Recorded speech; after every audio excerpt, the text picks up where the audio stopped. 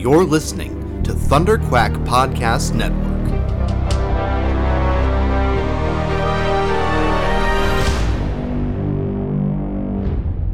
Hello, Riverdale Gang! Hello, Riverdale Gang! Welcome to, in fact, Riverdale Gang, the critical commentary watch-along podcast of the show Riverdale, recorded here on unceded Tsleil-Waututh, Musqueam, and Squamish territory that was stolen by white people. As was none, as we do. As is ongoing up at the Wet'suwet'en land crisis, as well as in Stolo territory and the Squamish territory in particular, with today's Court of Appeals ruling. Canadian politics is deeply horrifying, but also much more mundane and bureaucratic, so it sounds a lot more flat to say it. Yes. But it's real bad. But anyway... Today is also the acquittal of the 45th president by the Senate for impeachment. We all saw that coming. It's fine. Yep. But anyway... Hi, I'm Ryan. Hi, I'm Chloe. This is a show about a pop culture television show of melodrama.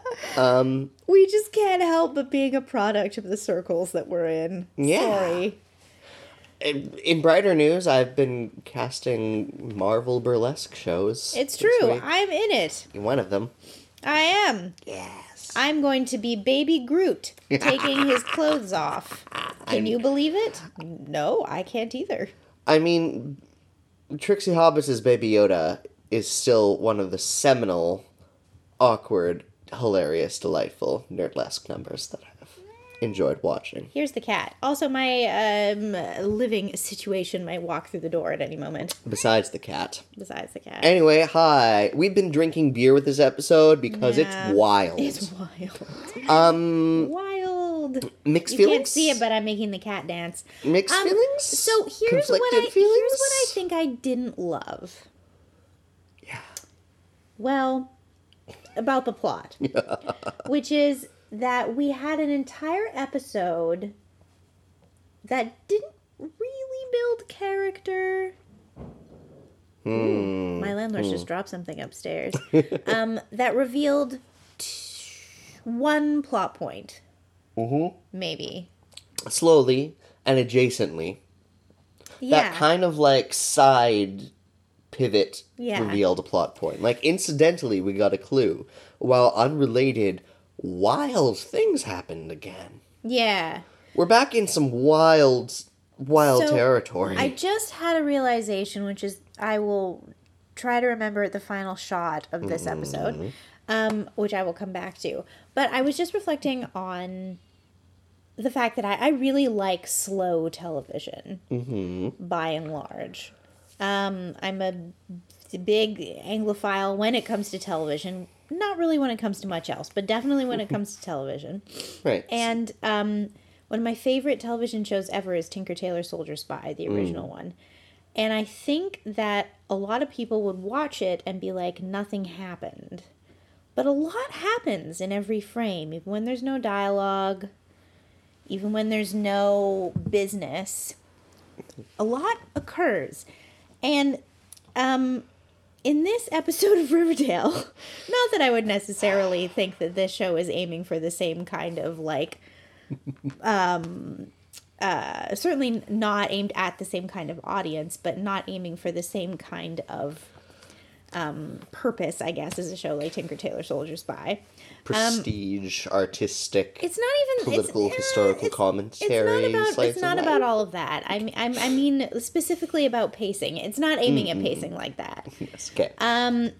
Perhaps all those other things too. But I guess what I'm getting at is nothing happened. Nothing happened in this episode. Like it was very full though. But not necessarily in every frame a picture kind of a way, but a little bit more of a speed racer. Oh no, kids, we're dealing with this problem, and he's back, and he's attacking. Oh no, well, we've got him in jail. The feds are on their way. Oh, but what's this? Yeah. Da-doom. Also, P.S. Nick St. Clair. P.S. Sex tapes. Warnings. P.S. Plot point right at the end of the episode. Revenge porn for good by our favorite people? Question mark. Also, I am not interested in seeing pop culture television right now that does not credit women who report on abusive men. Yeah. I'm not into it. don't do that. Yeah, that's just... It's fine. Like, Yeah. If you're going to do something like that, then you need to find the nuance that talks about... Like, I wonder if this thing with Nick St. Clair was to sort of excuse the plot point that they're... Like, they realize, drama. we're doing a piece that's all about false accusations. It's just a bit tone deaf. Yeah. I'm not saying false accusations don't happen. They do. They are rare. They're amplified in media representation and dramatized and romanticized in some rather intense ways alongside very sexist propagandist norms. So, like, one needs to tread carefully when creating that fiction. Question mark? Treading carefully? Yeah. This episode weirdly pushed a bunch of lines on a few fronts. Like, I feel like there were a lot of potentially a little bit controversial plot lines and a lot of plot points introduced that I don't quite know how comfortable I am with the full reality created. That said, I am choosing to believe until they pop this bubble that Kevin is a sex worker now and he performs in tickle porn, and I mean ethics of Nick St. Clair. But also, but maybe this is just a side hustle and him and Fangs are profitable businessmen and both 18. Yes. So I also want to address the fact that a lot of people are going to hear our feedback and be like, yes, here are two people who need everything that they consume to fit to their moral standards. Oh, yeah. Frequent problem. That's not how I feel. How I feel is that revenge plots for sexual assault or plots where vulnerable young women are lying and manipulating men who appear to be innocent are tired and they're a bit boring and they're not fair. And this show has been clever in some regards in dealing with other touchy subject matter, touchy in scare quotes. And I'm really disappointed. When you put it like that, Chloe, I'm reminded a little bit of conversations we've had about approaches and issues like queer baiting, burying your queers, these recurrent problematic tropes that might in any individual standalone case not be a problem, but are a pattern and a media and art pattern that is prevalent to a point of biasing and impacting perception and reality. The stories we tell often make big chunks of reality. Yeah. They're the scripts we have for reference, and when you have off the top of my head, I can list a dozen stories about where the question of a false accusation of sexual assault is a plot point of some relevance. Yeah. That's a lot. I can't list that many stories where a sexual assault case is resolved justly. Right. Actually, off the top of my head.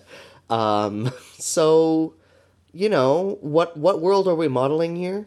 What world are we building? And what biases are we reinforcing? Ugh.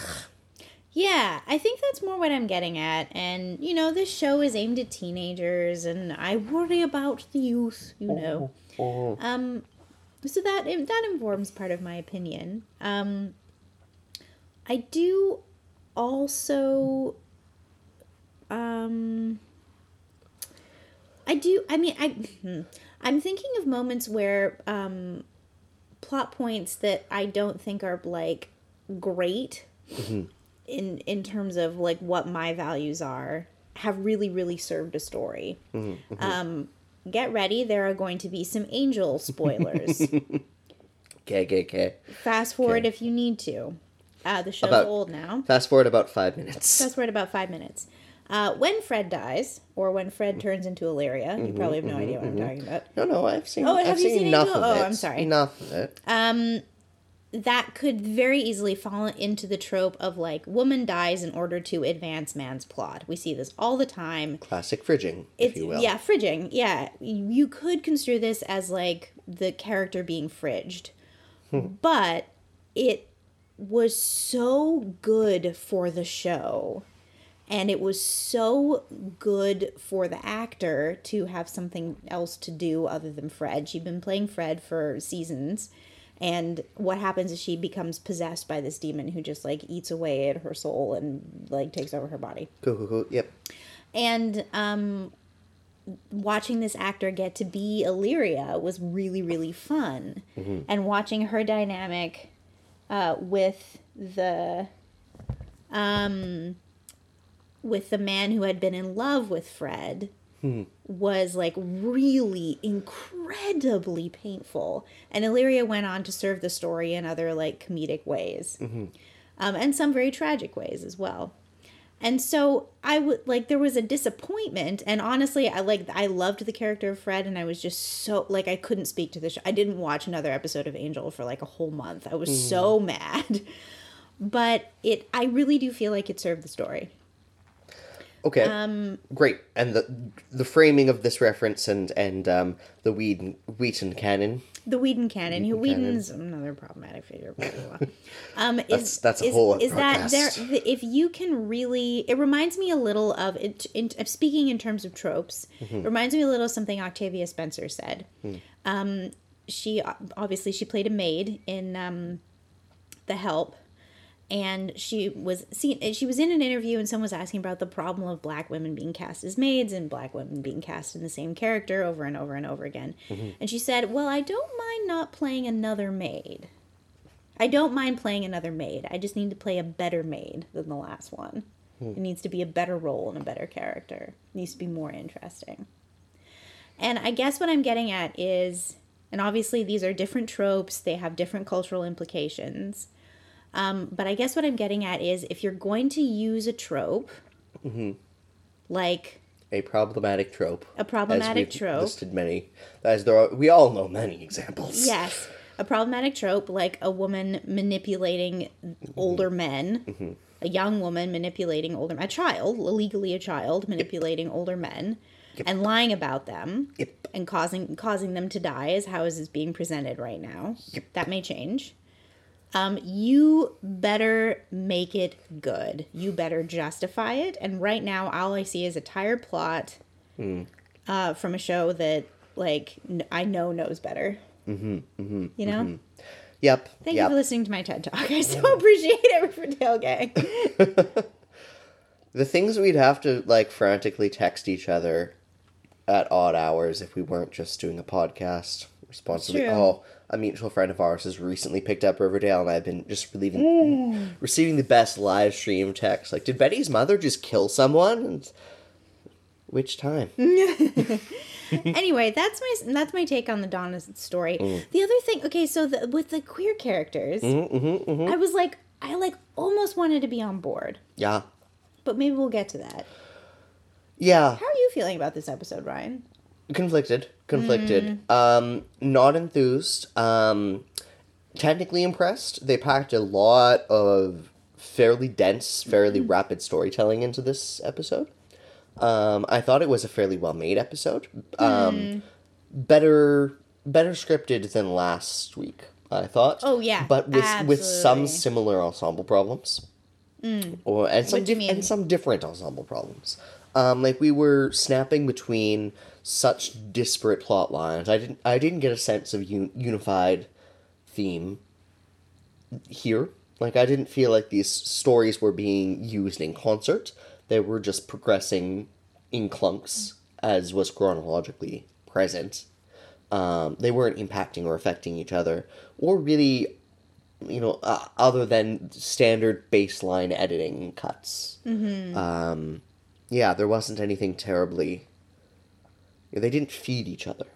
Yeah. So, as an ensemble episode, this wasn't the tightest. We're still scattered across the chessboard a little bit. But I did enjoy seeing these characters, unlike last episode that felt extremely mechanical and extremely unnatural. At least everyone had something to react upon, something surprising or shocking or Yeah, that's a good way of putting it. more intense than the very mechanical movements of last episode. And the unmotivated movements of next episode. This episode did have Some motivation. some motivation Totally. that pushed it along. Yeah. Yeah, it's a good point. And, you know, what's interesting is I was listening to you talk, Ryan, I was thinking about how our like, our collectively, as in they collectively, you know what I mean? You mean like all y'all? All y'all. The yeah. gang, Riverdale gang, who, however many of you aren't bots? I don't even so much mean that as, like, our, as in our, like, culturally our. Okay, zeitgeisty. Zeitgeist. Okay. Our main rubric, I think, for judging television shows at all these days is how they fare in the court of public opinion. Oh. Really? That's one of them. I think so. I think it's one of the main rubrics. Okay, it's not how I judge it, but I think it's No. how most of you're right, it's how most of reality, Yeah. including the money holding hearts, tend to judge. And I was thinking while you were talking how a lot of being a fan of something is also being critical of it. Yeah, like, I genuinely adore this show. Yes, I'm disappointed with, like, the choice they made for Donna in this episode, but I love this show. And also, while you were talking, I was thinking about how, like, we often don't judge a show on the rubric of, like, the cool fight sequences in this episode, or, like, the fact that every character, even though I didn't really feel like a lot happened, you were saying, like, every character reacted from, or acted from motivation and reacted to something real. You know what I mean? What I find especially interesting about a show like Riverdale is that as they are referencing and drawing on this vast library of tropes of cinema, of vintage and retro references, and pop culture references, they are running this vocabulary gambit that means they're plucking pieces from so many different puzzles to make this colorful collage of a film that I give them points often for simply entertaining me with some good spectacle when it's well executed. Absolutely.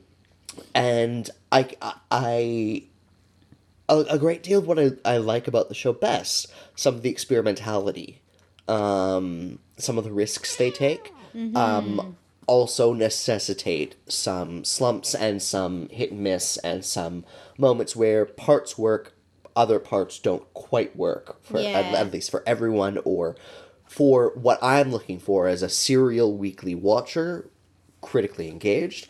I'm looking for tight continuity, plot, and lasting momentum.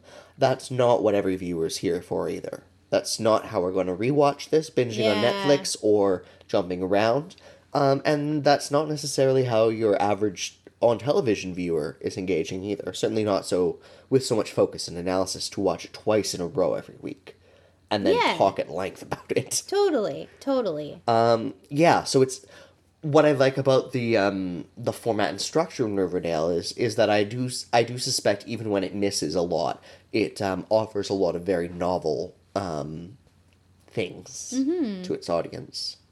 I have to say, this still. It's haunting. Well, they both look really disgruntled, but also very handsome. I know I started the episode off by saying something silly like stupid white boy faces. But that's just because I'm salty at people who have power in our world today. And they both look so handsome. We can acknowledge how handsome they both are. Yeah. This is a good thing. Yeah. They're TV handsome. They're TV handsome. It That's is true. a major part of LA casting. Is that people are handsome? Yeah. And very specific niches of seasonal fad handsome. But also big old charisma boss. Yeah. Like, they both wear their handsome well. We're looking at a still of Jughead and Brett, by the way. Yes. If you're very confused about Yes. which stupid white boy faces we're talking about. Bless. Sean, if you're listening, I don't mean it like that.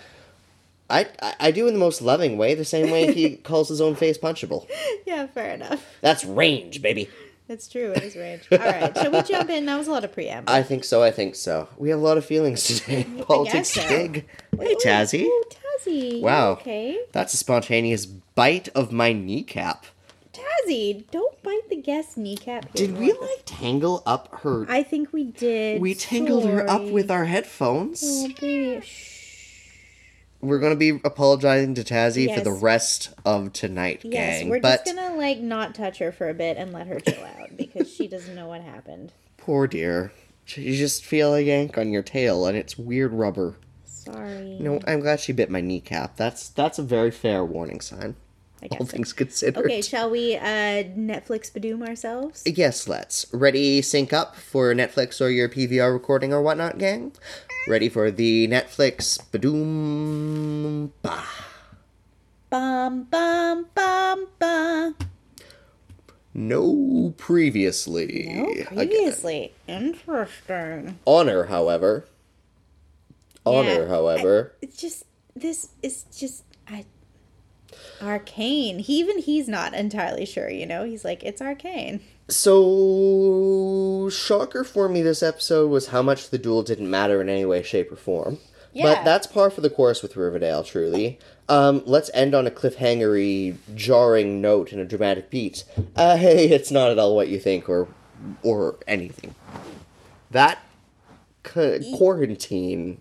Oh, I yeah, am the quarantine. still That bitter. strange fake out. That strange fake out. Yeah. I was expecting so much from that quarantine. I think I even posted about it. So, this reminded me a little bit of that Firefly episode where Malcolm Rose is like, so what? When Yep. someone says sword to him. It Yep. doesn't matter. It's like the comedic way to do a light, edgy duel. Yeah. It's just like someone's going to teach you. You're going to have your perspective characters. They just follow the formula here. Now, something I will say for this plot is the moment this guy started talking, I was like, I don't trust him.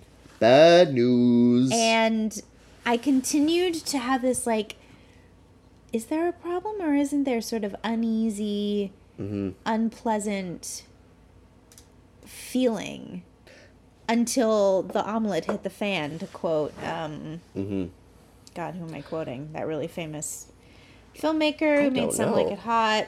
He's really famous.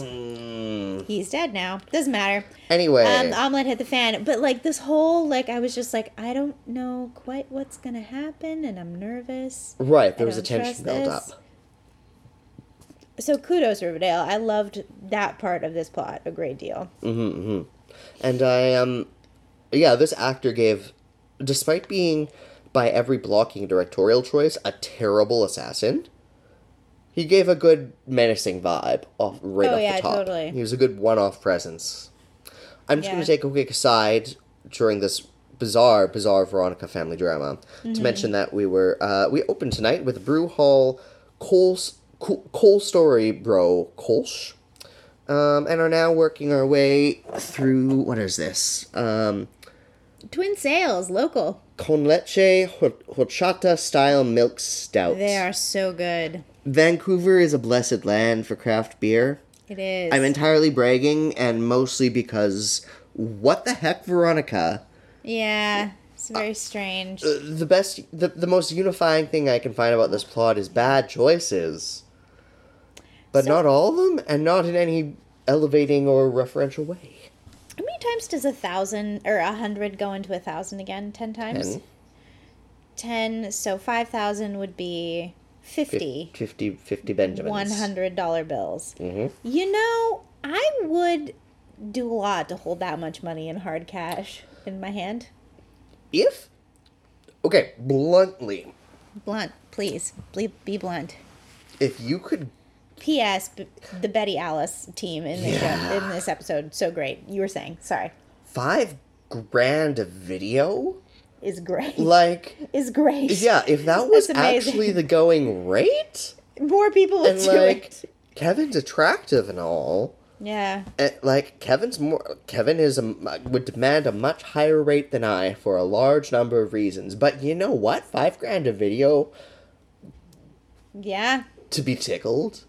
I wish yeah. low-key fetish video paid like that. Like, Yeah. from everything I've read about sex workers who do pornography, like it's think you much have more to- of a, like, double penetration anal, 250 bonus.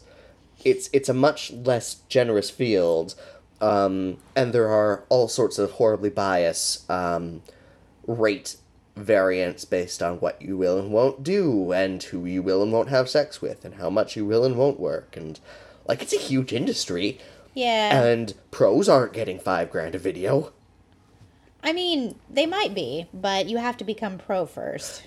Yeah. Point being. I Yeah. honestly don't know. I really have no idea what the rates are for pornography.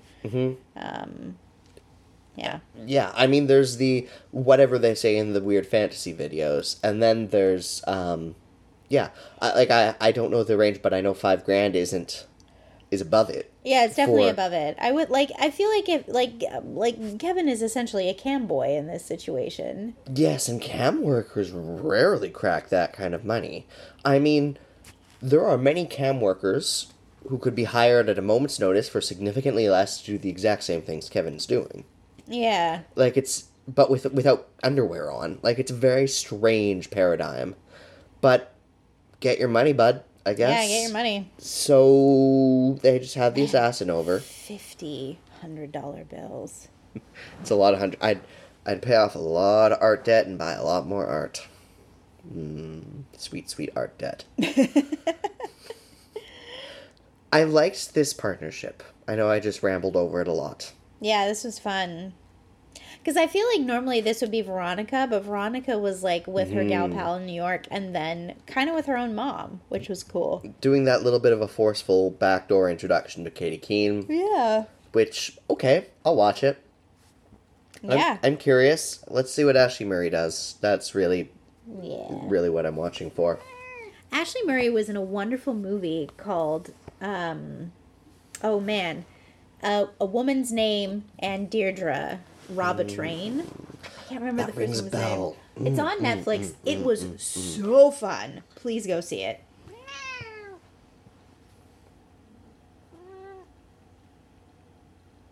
So... Yeah. So, sorry, I was Good timing, distracted- Archie. Good timing, Archie. I mean, I was sorry. I was distracted suddenly because why would... I just feel...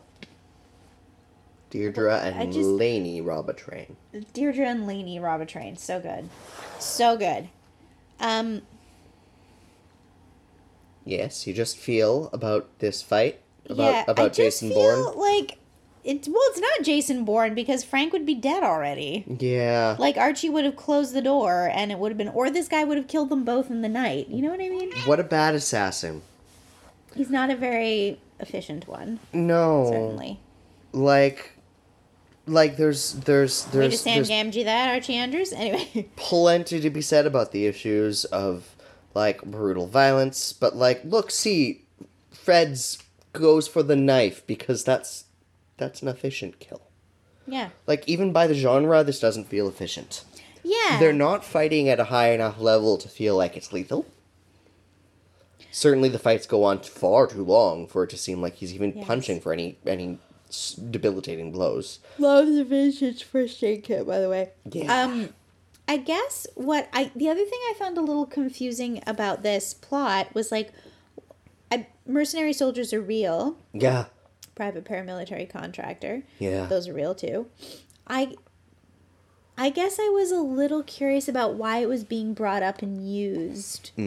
If the show wasn't going to take a position on it. Right. If the show wasn't going to explore it in more depth. Like the Innocence Project, they actually touched a couple of times. Or the sexual assault issue that is explored in this episode. Yeah. They at least reference it with some awareness and verisimilitude. Whereas stuff like private military contractors, there are tens of thousands of American contractors and other nationals in the Middle East doing mercenary work right now on a lot of government contracts often, and like that's a thing of thousands of people returning with violent PTSD from private and sketchy stuff and oversight issues, and like huge problem. But I preferred how it was handled on a show like One Day at a Time, a lovely family sitcom. Oh, I don't know that. It's show. Mostly on Netflix. It was just renewed by another network recently. It's about a single mother who lives with her 2 children and her mother, her grandmother. It deals with her past as a military nurse, her PTSD, and private mercenary work is just something her ex-husband does. But it's not romanticized. It's not, like Jessica Jones superheroed. It's just, he just comes back with more trauma. And worse. And less well. And with some more severe mental health and addictions issues. Like, the focus on the human side. It's something that's a little too real and contemporary to superhero up. Okay. With for what I want. Yeah. To make it fully like a superhero background setting. Yeah.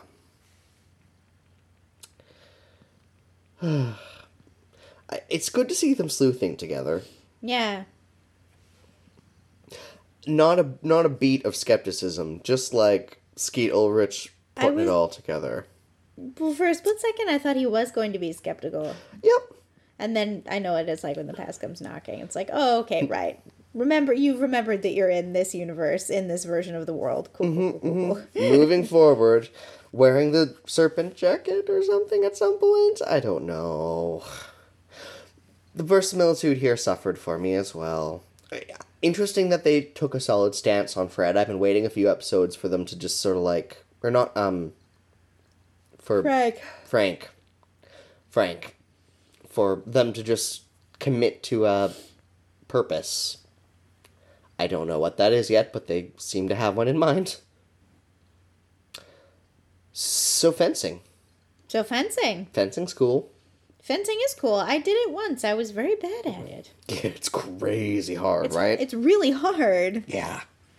I took like one Italian rapier class, which is just nerd fencing. And, oh gosh. I am too frail. I would just die in the Renaissance. It is a really neat, interesting sport in a lot of ways. Because I often wonder how deadly it is. Obviously, they have points on their swords. But I often wonder how deadly it ever was. Or if this was only really for settling this kind of argument. Right. If it's fully the taekwondo of sword fighting and was invented as safe stabbing. Yes. Or if it has stronger roots in a more lethal version. I mean, I'm sure it has roots, but yeah, the sport, I don't know. Something to wiki later. Yeah. So, interesting little glimpse into Veronica's city world. I don't like or get or appreciate or understand what she gets from this conversation. Sorry, the cat exploded. Hazzie's in a mood. She gets time out. You're probably going to hear it. I swear that she's worn this outfit before, This outfit was cute. This montage did not hit for me because she's always dressed this well. There was a lack of special to this sequence not for that me. one. Not that one. There was... It didn't sparkle. Yeah. It's how she always dresses. Yeah. It interested me that the outfit on Katie Keene was a little bit more original, and I wonder if this is mostly just to sort of, like, introduce, rather, the Katie Keene character, and that was sort of the main issue. Or not the main issue. Wow, I'm really misspeaking. I think the main point here. Mostly is generous. I think any approach that this isn't a blunt force plot maneuver is generous. Yes. So this is a strategy that police stations would be totally cool with. Like, great, fine. Sting up in a boxing ring between two ex-mercs. Great, no one's gonna have guns or knives or anything. This is fine. Yeah. so non-lethal. Like, his plan is, what, beat the man to death? Repeatedly? I don't know. Stabby stab?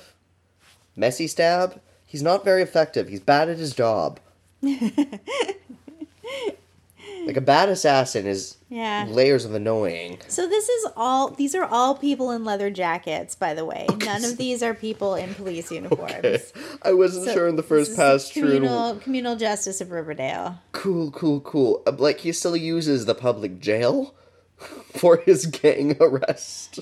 My other question is, though, do mercenaries have a code? Real question. I have no idea. Is there, like, a code of honor between mercenaries the way there is between people in the army? Real question. I'm not being sarcastic there. I don't think there's a unified culture.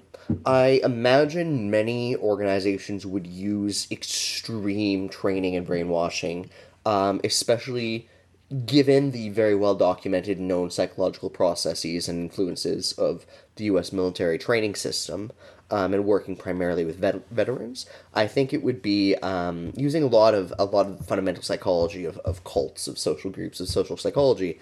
Not hard to build that internally, but I would be shocked if there was any consistency or overlap.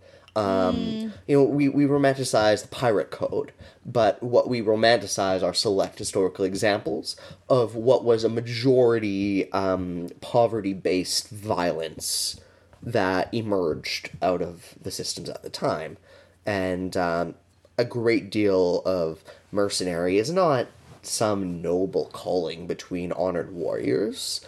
It's this broke vet with disabilities on a pain medication who has lost their VA supports. Mm-hmm. That's not exactly your Bushido code, nerds. And I don't doubt that kind of human would be very drawn to mercenary work or fields. Right. But once again, I don't put that much faith in humans. I don't believe in the capability of humans to maintain or even write any consistent moral code. Yeah. Ask a human about the Constitution. Just paraphrase anything. Ask a human about the Boy Scout code. Like, I probably know the Boy Scout code slightly better than the Constitution. Mm-hmm. What are the details? I'm Canadian and I think of these American answers. Yeah. Anyway, hi Moose. Hi Moose. More gabies on screen. Or out proud by men with layers and layers of issues. Yeah. Also that. Gaby is once again a queer-style umbrella collective term for gay youth. Gay youth. Betty's like, excuse me. Probably me too. I did find it kind of interesting that Mr. Chipping, like, tried to get Moose to leave. Like, I couldn't place what that was about. Yeah, I likewise am not sure the function and role of Moose here. Like, he was courted and then rejected. Was he a Quill and Skull? Was he a pledge at any point, or a potential that they rejected? If so, why? Based on everything we know about Moose, would a literary club be stalking him like this? Nah. Like, he's not known as a writer, and they seem to be pretty fixated on Baxter Boys. Yeah. I don't know why Brett isn't bringing up the fact that Betty has, like, he has a restraining order on Betty. Yep. This is very illegal. Maybe it's because Duncan's dad's the sheriff. Maybe. Also, Alice is an adult. Yep. And she is in no point in power in this episode. No. Which is fascinating in a lot of ways. As Manchynamic does. Mm-hmm. Like, it's interesting that she does completely follow Betty's lead here. Or that says something about the relationship development. Yes. Potentially. I hope. Maybe it explodes. I mean, she does owe Betty a lot. She did just get her suspended. So foolishly. What was that look Brett just gave behind the door? What was that last look? Concern? Maybe? I think it was concern. Is he concerned? I don't know. Some kind of concern. What an enigma. He don't like Betty. He does not like Betty. This is all kind of Katie Keene intro, I feel. So much Katie Keene screen time. Keene screen. She's fine. She is very similar to Veronica in a lot of ways. I'm interested to see what differentiates the character. Her quinceañera at the plaza. At the plaza. That's a big deal, right? This is a stretch. The Jonas Brothers. The Jonas Brothers. You know, the Jonas Brothers have married really excellent women by all accounts. Good for them. Yeah. I'm delighted by this wave of child stars, the ones who are doing cool art things and seem to be living healthy lives. There's a bunch of them who are like not crashing and artistically engaged. Yeah. It's really great. And even like a bunch of ex-Disney stars who are just talking about their eating disorders and abuse and getting through it. Yeah. Optimistic time in pop culture. 2020 will be the year of our best celebrity selves as the world burns around us. Yeah. I'm ripping really hard because this Katie Keene scene is offering me nothing. Yeah. They say her name so many times. Yeah. It's like, okay, 3 times. I was told by a radio producer once, you want to say the title of your show 3 times when you have a promotional bit. Really? Ideally 5, but say the full name a minimum of 3 times over the broadcast. Interesting. Katie Keene. I thought it was 7 Katie times Keene. that you had to hear a brand name before you bit. I don't know. I remember hearing that once. Yeah. When I was doing social media marketing for a little local film company. Who shall remain nameless. And of course, what a strange resolution, question mark? Yeah. This scene was good.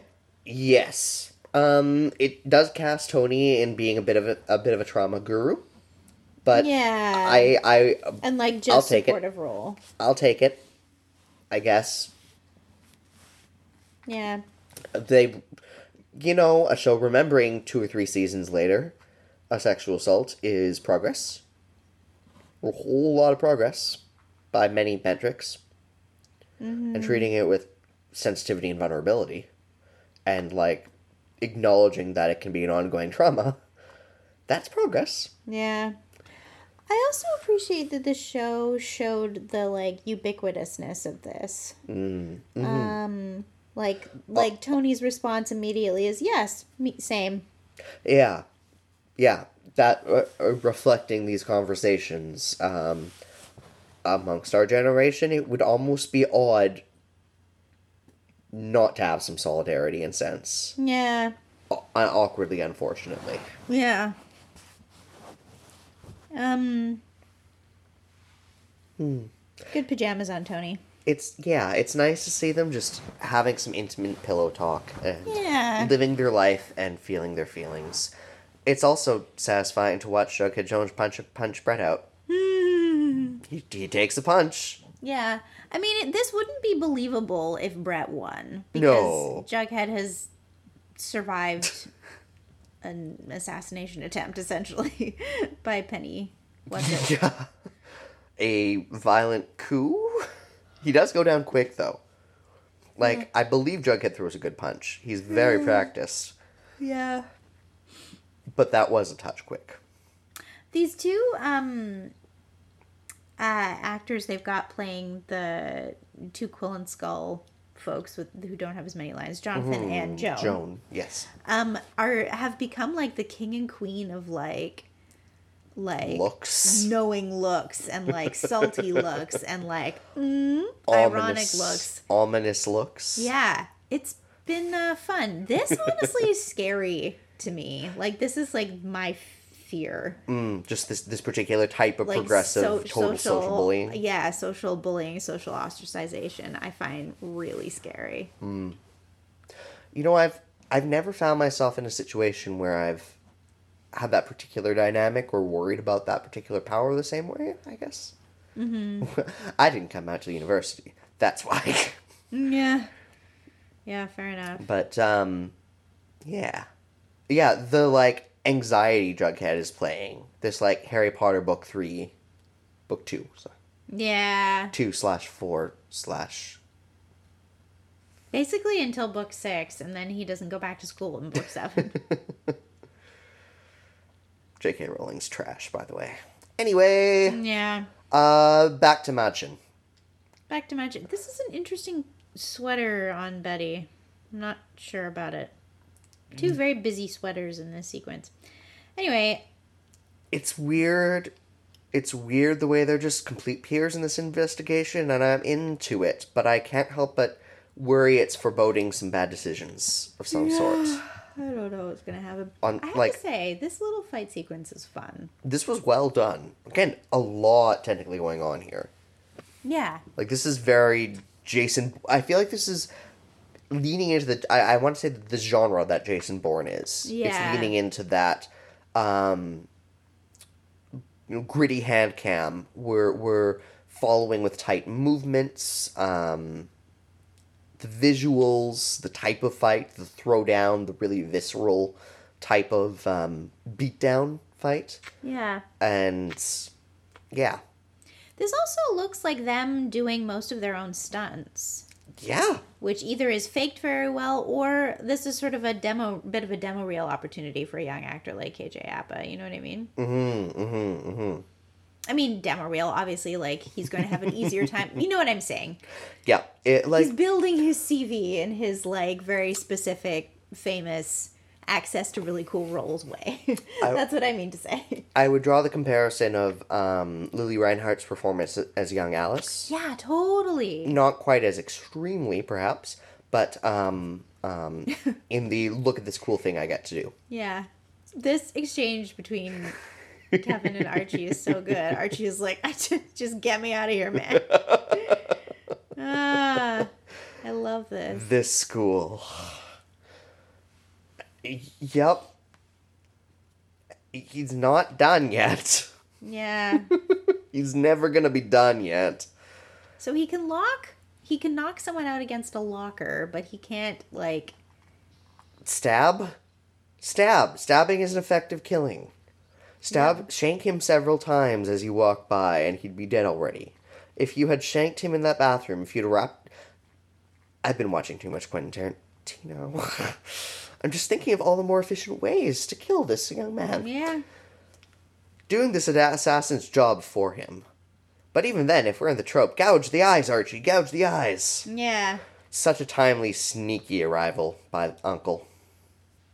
With a football trophy. This is a little too tight to breathe into its genre. I like the genre that they're trying to create. It doesn't quite breathe. Yeah. And now for something completely different. Good outfit on Tony. I am conflicted by this plot and outcome, and I can't take the joy in it that I want to. Tell me your feelings, please, Ryan. I like watching this small cabal of queer youth take revenge on a rapist. I like that pitch. But they do it in a way that is just a little bit weirdly revenge porny. Yeah. And it's just a little bit sketch, and it's just a little bit of the real horror would be what if you were in a video with these two hot dudes. Yeah, the real horror would be the video with gay people. Bit of that. Yeah. Peter Buttigieg, Mayor Pete, however you say his last name, he's a terrible candidate by most metrics I hold to. But I have brief moments of deep sympathy for him when, for example, he answers the "Who's your celebrity crush?" interview question as, I don't think I have one, because there's no right answer for a gay man, even one of his privilege, stature, and centrism. And I felt just a pinch of that in the threat that is the Kevin and Fangs video. Just the faintest bit that I don't know that it was intentional, but it's there. There is an element to why this is so drastic. A video of him with two women? would not blackmail him. Nope. And that is an unacknowledged dynamic. Now, it is a lot of very empowered characters using their special skills and unique circumstances for this revenge. I wish I felt a little better about the whole thing. I wish I could have enjoyed the whole thing a little more. Yeah, there's a moment later where they're watching the video of him. Mm-hmm. Queer femme couple, a broken up mass couple. Of business partners? Business partners now, question mark? But And like then friends, they were partners. which I find is a little more common among queer circles than among het circles. I mean, if it's one of those, if I was never friends with someone I slept with, Yeah, well, exactly. God. Yes, exactly. And I did have there was an energy that these four, apparently straight, maybe they're not, I don't know, pretend to know what their details are, actors that are able to capture that felt kind of familiar. And so I was like grateful for that, but same thing, it's like, it's almost like their special power is the ability to... You were talking just now about skills, and yes, separately from what I'm about to say, they do have many skills as character that suit them to this particular plot. Yeah. But it kind of felt like their special power was like to embarrass straight people with their queerness. Gay cooties. Gay cooties, yeah. And it's just like a bummer. Yeah. So... And like periodically it's fun. Periodically, like, it is fun to be the person who's like, heh heh heh, the hets are all uncomfortable because of me, heh heh heh. But, like, not that often, honestly. It can be done in moments of power and confidence. This ain't it. Yep. It's not acknowledged as a power dynamic, as a dynamic of power in play, but it is used in ways that I think do play on some subconscious biases. Yeah. In ways I dislike. Yeah, absolutely. So, I wonder how many secrets Betty didn't find. Like, I gotta wonder how much weird stuff this club has that Betty could have found while she was looting the room. I mean, maybe we're gonna go back to the room and open up that closet again. Well, no, but she went right to the right hiding spot, is what I'm saying. Like, they have so much weird stuff going on. I believe she would find a whole lot more weird stuff in this room. Yeah, fair enough. It's so convenient that she immediately finds the brick that's loose that has all the tapes. More hissing cat. And that she knew the one place Brett had any control over. Because it was plot convenient in the one she saw. Just there's so much that's convenient here. Yeah, fair enough. This may be suffering as well from a touch of smush for time. Smush? Smush for time. Because yes. there are some big genres being smushed into this episode, or loosely referenced, but they're big. You can't contain them. Yeah. You can't contain an assassin plot to a side story. Why is no one freaking out about this assassin coming after Archie? I mean, I know it's not new. So what room are they in now? Are they still in the Cool and Skull room? They've just covered it in candles? This I have to say was fun. Yes. This was a fun moment because, of course, this would be the thing that would upset Brett the most. Yep. Throwing the game. It was a very clever move for Jughead. And a very, very well acted, like, big dramatic melodrama faces from both of these actors. Yeah. I enjoyed their play off of each other and Betty in play here as this interesting 3-point tension. Yeah. Because there is tension in the relationship. Yeah. But they unify against Brett as allies in a way that is slightly different than they were as partners. I also believe Sean. I believe how mad Brett is right now. He's just so mad. I'm so curious to see what horrible mistakes he makes next. Yes. Because I feel like he's going to do something rash in response to this insult. Yay! Rashness. So was this just to cover a period of time where Molly Ringwald couldn't be there? Like, is Frank actually gone? I'm confused. I'm interested and confused. Haven't the faintest. Let's find out. Let's see where we go. Yeah. Maybe we're into a dark mercenary contemporary timeline discussion. I'd be surprised. But okay. Yeah. We can do some background or research on that, sure. Sure. That won't get us on any lists. Okay, Okay, so do we believe this is real? No, maybe? I don't know. Whatever. Give him fake nondescript Parkinson's or... It's just odd. Like... Yep. It's just odd, and I don't know. I don't know about this. I mean, it manipulates her into doing the return to the family thing, so I never trust things that make Veronica do what Hiram wants. That's my issue. Like, he's fine at using the truth for this stuff, but he also has made up every single thing in the show before, and, like, kidnapped her boyfriend and put him in a fighting ring to the death. Yeah. To slowly watch him squirm and die. Hiram's not a redeemable man. Correct. And we know this, right? Like, I think the show knows this. But sure, they're dragging this out. And, like, I can only watch Veronica make so many bad decisions. Yeah. I don't know. Yeah, I don't know how I feel about this scene. Yeah. I mean, just creating a weird non-consensual three-way tickle video with someone. I mean, he deserves horrible things, and there's no system in place to give him horrible things. I guess this, it's a weird, horrible thing to give him. It's a low-key offensive, horrible thing to be horrible. Yeah. Good shirt on Tony, P.S. Yeah. Although, also, Great shirt. yeah, I guess I just, like, this is, like, assault and blackmail is low behavior, and replicating it makes me a little sad.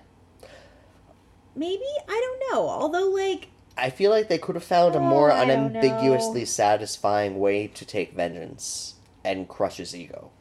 This feels like a blunt instrument approach.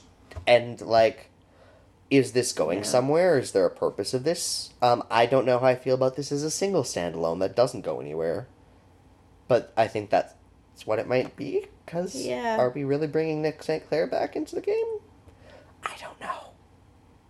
Yeah. Great to give Tony some screen time. I'll celebrate my wins. Yeah. Tony doing things. Yeah. I also don't really feel like, even though, I mean, I agree with you when you say that what's threatening about this for Nick is that he's in this video with two men. Mm-hmm. But, like, let's say a video like this had surfaced when Brett Kavanaugh had been on trial. Mm-hmm. This scene reminds me of being queer. It's weird. Yep. I don't see this in television very often. It's weird. 4 queer people palled in a bed, all sitting a little weird, all kind of cozy. This is good times. Yeah. This is my life. I feel seen. Yeah. Yeah. It's weird, right? It's rare. Yeah. And all problems aside, this scene gives me something. Yeah. So yes, if Horrible Judge Man had been seen being tickled by a bunch of teenage boys... I feel like it would have made him look ridiculous for about a week, and then everyone would have kind of moved on. Oh, yeah. And he still would be in power. He'd still have... You know what I'm saying? Like, the threat, even though it's real... Yeah. ...is not really all that effective. The threat is as powerful as his own homophobia.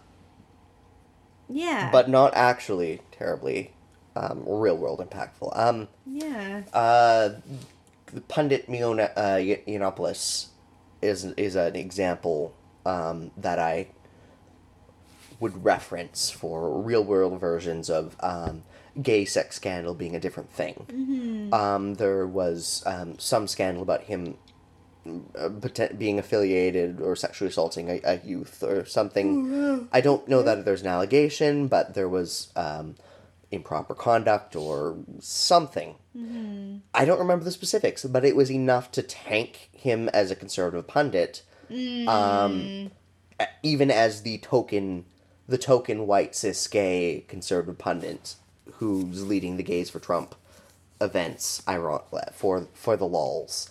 And he's been properly thrashed as a commentator. He's no longer an influential human from having a book deal, and the turning point was a queer-related sex scandal. Right. That is an entirely different Achilles heel. that then exists for straight cis men. There is Right. no weak point like that than these inherent biases. Right. Right. I totally hear you. Yeah. I also think it's very context dependent. Like, as an example, there's some famous televangelist whose name I can't remember, who was photographed having sex with a male prostitute. A male sex worker, excuse me. I very There are rarely use plenty of those. very rarely use the word prostitute. And he, atoned in church and was given forgiveness. I'm using scare quotes, even though you can't say I hate this sequence. Anyway, Yep. Veronica and- Lodge. Lodge. Lodge. We hate this. He, basically maintained the same level of power that he did. Oh, yeah. So he was able to, like, absolve himself in the rules of the cis-het world that he belonged to. Yeah. Now Now, what... all of these, I don't know, all these things don't exist for the Nick St. Clair character. Like, it would be so easy for him to just, like, make this video never exist. Or, like, be like, yeah, these two gay guys, like, strapped me down and did something kind of messed up to me, Which would also be an admission of masculinity challenge and all that jazz. But yeah, this doesn't feel like a real threat, except in the weird biases it pings in referencing. I think that might be what's scratching me weird. Now then, this scene. Okay, this scene. Where's the last place we saw videotapes in this show? The, like, multi-season thing of videotapes being left to people's houses? Yeah. Yeah. Does this all relate back to Donna? Is this like some wacky dark horse thing? They're just like, here's the plot point we need. Oh, interesting. Can I just say also, Ryan, you've been sitting here very calmly talking about how people weaponize gay male sexuality, and That's what I do. I know, but it's like a thing, and you're being like very calm and generous with your time and your energy. And thank you. I acknowledge that. I keep myself sane by making every theatrical production I work on a little gayer. Hooray! Exponentially, not just by my presence, but like aggressively. Yeah. So that's what I'm wondering about this plot point. Is it all linking back to those videotapes that were left on the stoops? Maybe, and I hope so, because that's a lot of meat to play with. Yeah. And, like, I've been kind of waiting in a good way. I've been waiting in a good way for that to tie together and grow. And with the Charles and Chick thing percolating in the background, there's some pieces that haven't come into play that I'm excited to see pop off. Yeah. And every new piece of info like this is at very least an offer that maybe the big stuff's popping off soon. Yeah. That'd be cool. Maybe. Riverdale. There were definitely some sirens worked into that soundtrack. I don't know if you noticed that. Yeah, the first time through, I Yeah. caught it a little bit. Yeah. Yeah. So how many episodes do we have left in this season? Oh, good question. I don't have a clue. This is like 12. I know they filmed at least up to 16 and 17. There's 20 some? Yeah, there's usually 22. Riverdale. Yeah. We've got a little ways to go yet. We're not in the thick of it. We're in the rising tension. We might not have even found their final form yet. Yeah. But there's only 4 weeks in world for it to happen in. That's true. So, yes, this is episode 12. Mm-hmm. So, if there are 22 episodes in this season, there's 10 episodes left. Or 9 episodes left. 10 episodes left. Okay. Which is interesting. Yeah. I feel like they're probably playing with all pieces on the table at this point. Interesting. But how and when are they going to play them? Yeah. Okay, this episode gave me something to chew on for next week. That's kind of that's my takeaway after the round 2. Yeah. Lots to munch on. I probably will not be here next week, Riverdale gang. Oh, Either yeah. Ryan will be solo or he'll have a guest. I'm going to be in LA visiting some dear close friends who are like family. Yes, so I will be back next week as usual, and whatever that's going to be. We'll figure it out. Yeah. Back for some more Riverdale gang. Thanks, y'all, and tune in next week. Riverdale, we love you even when we're mad about stuff. Bye.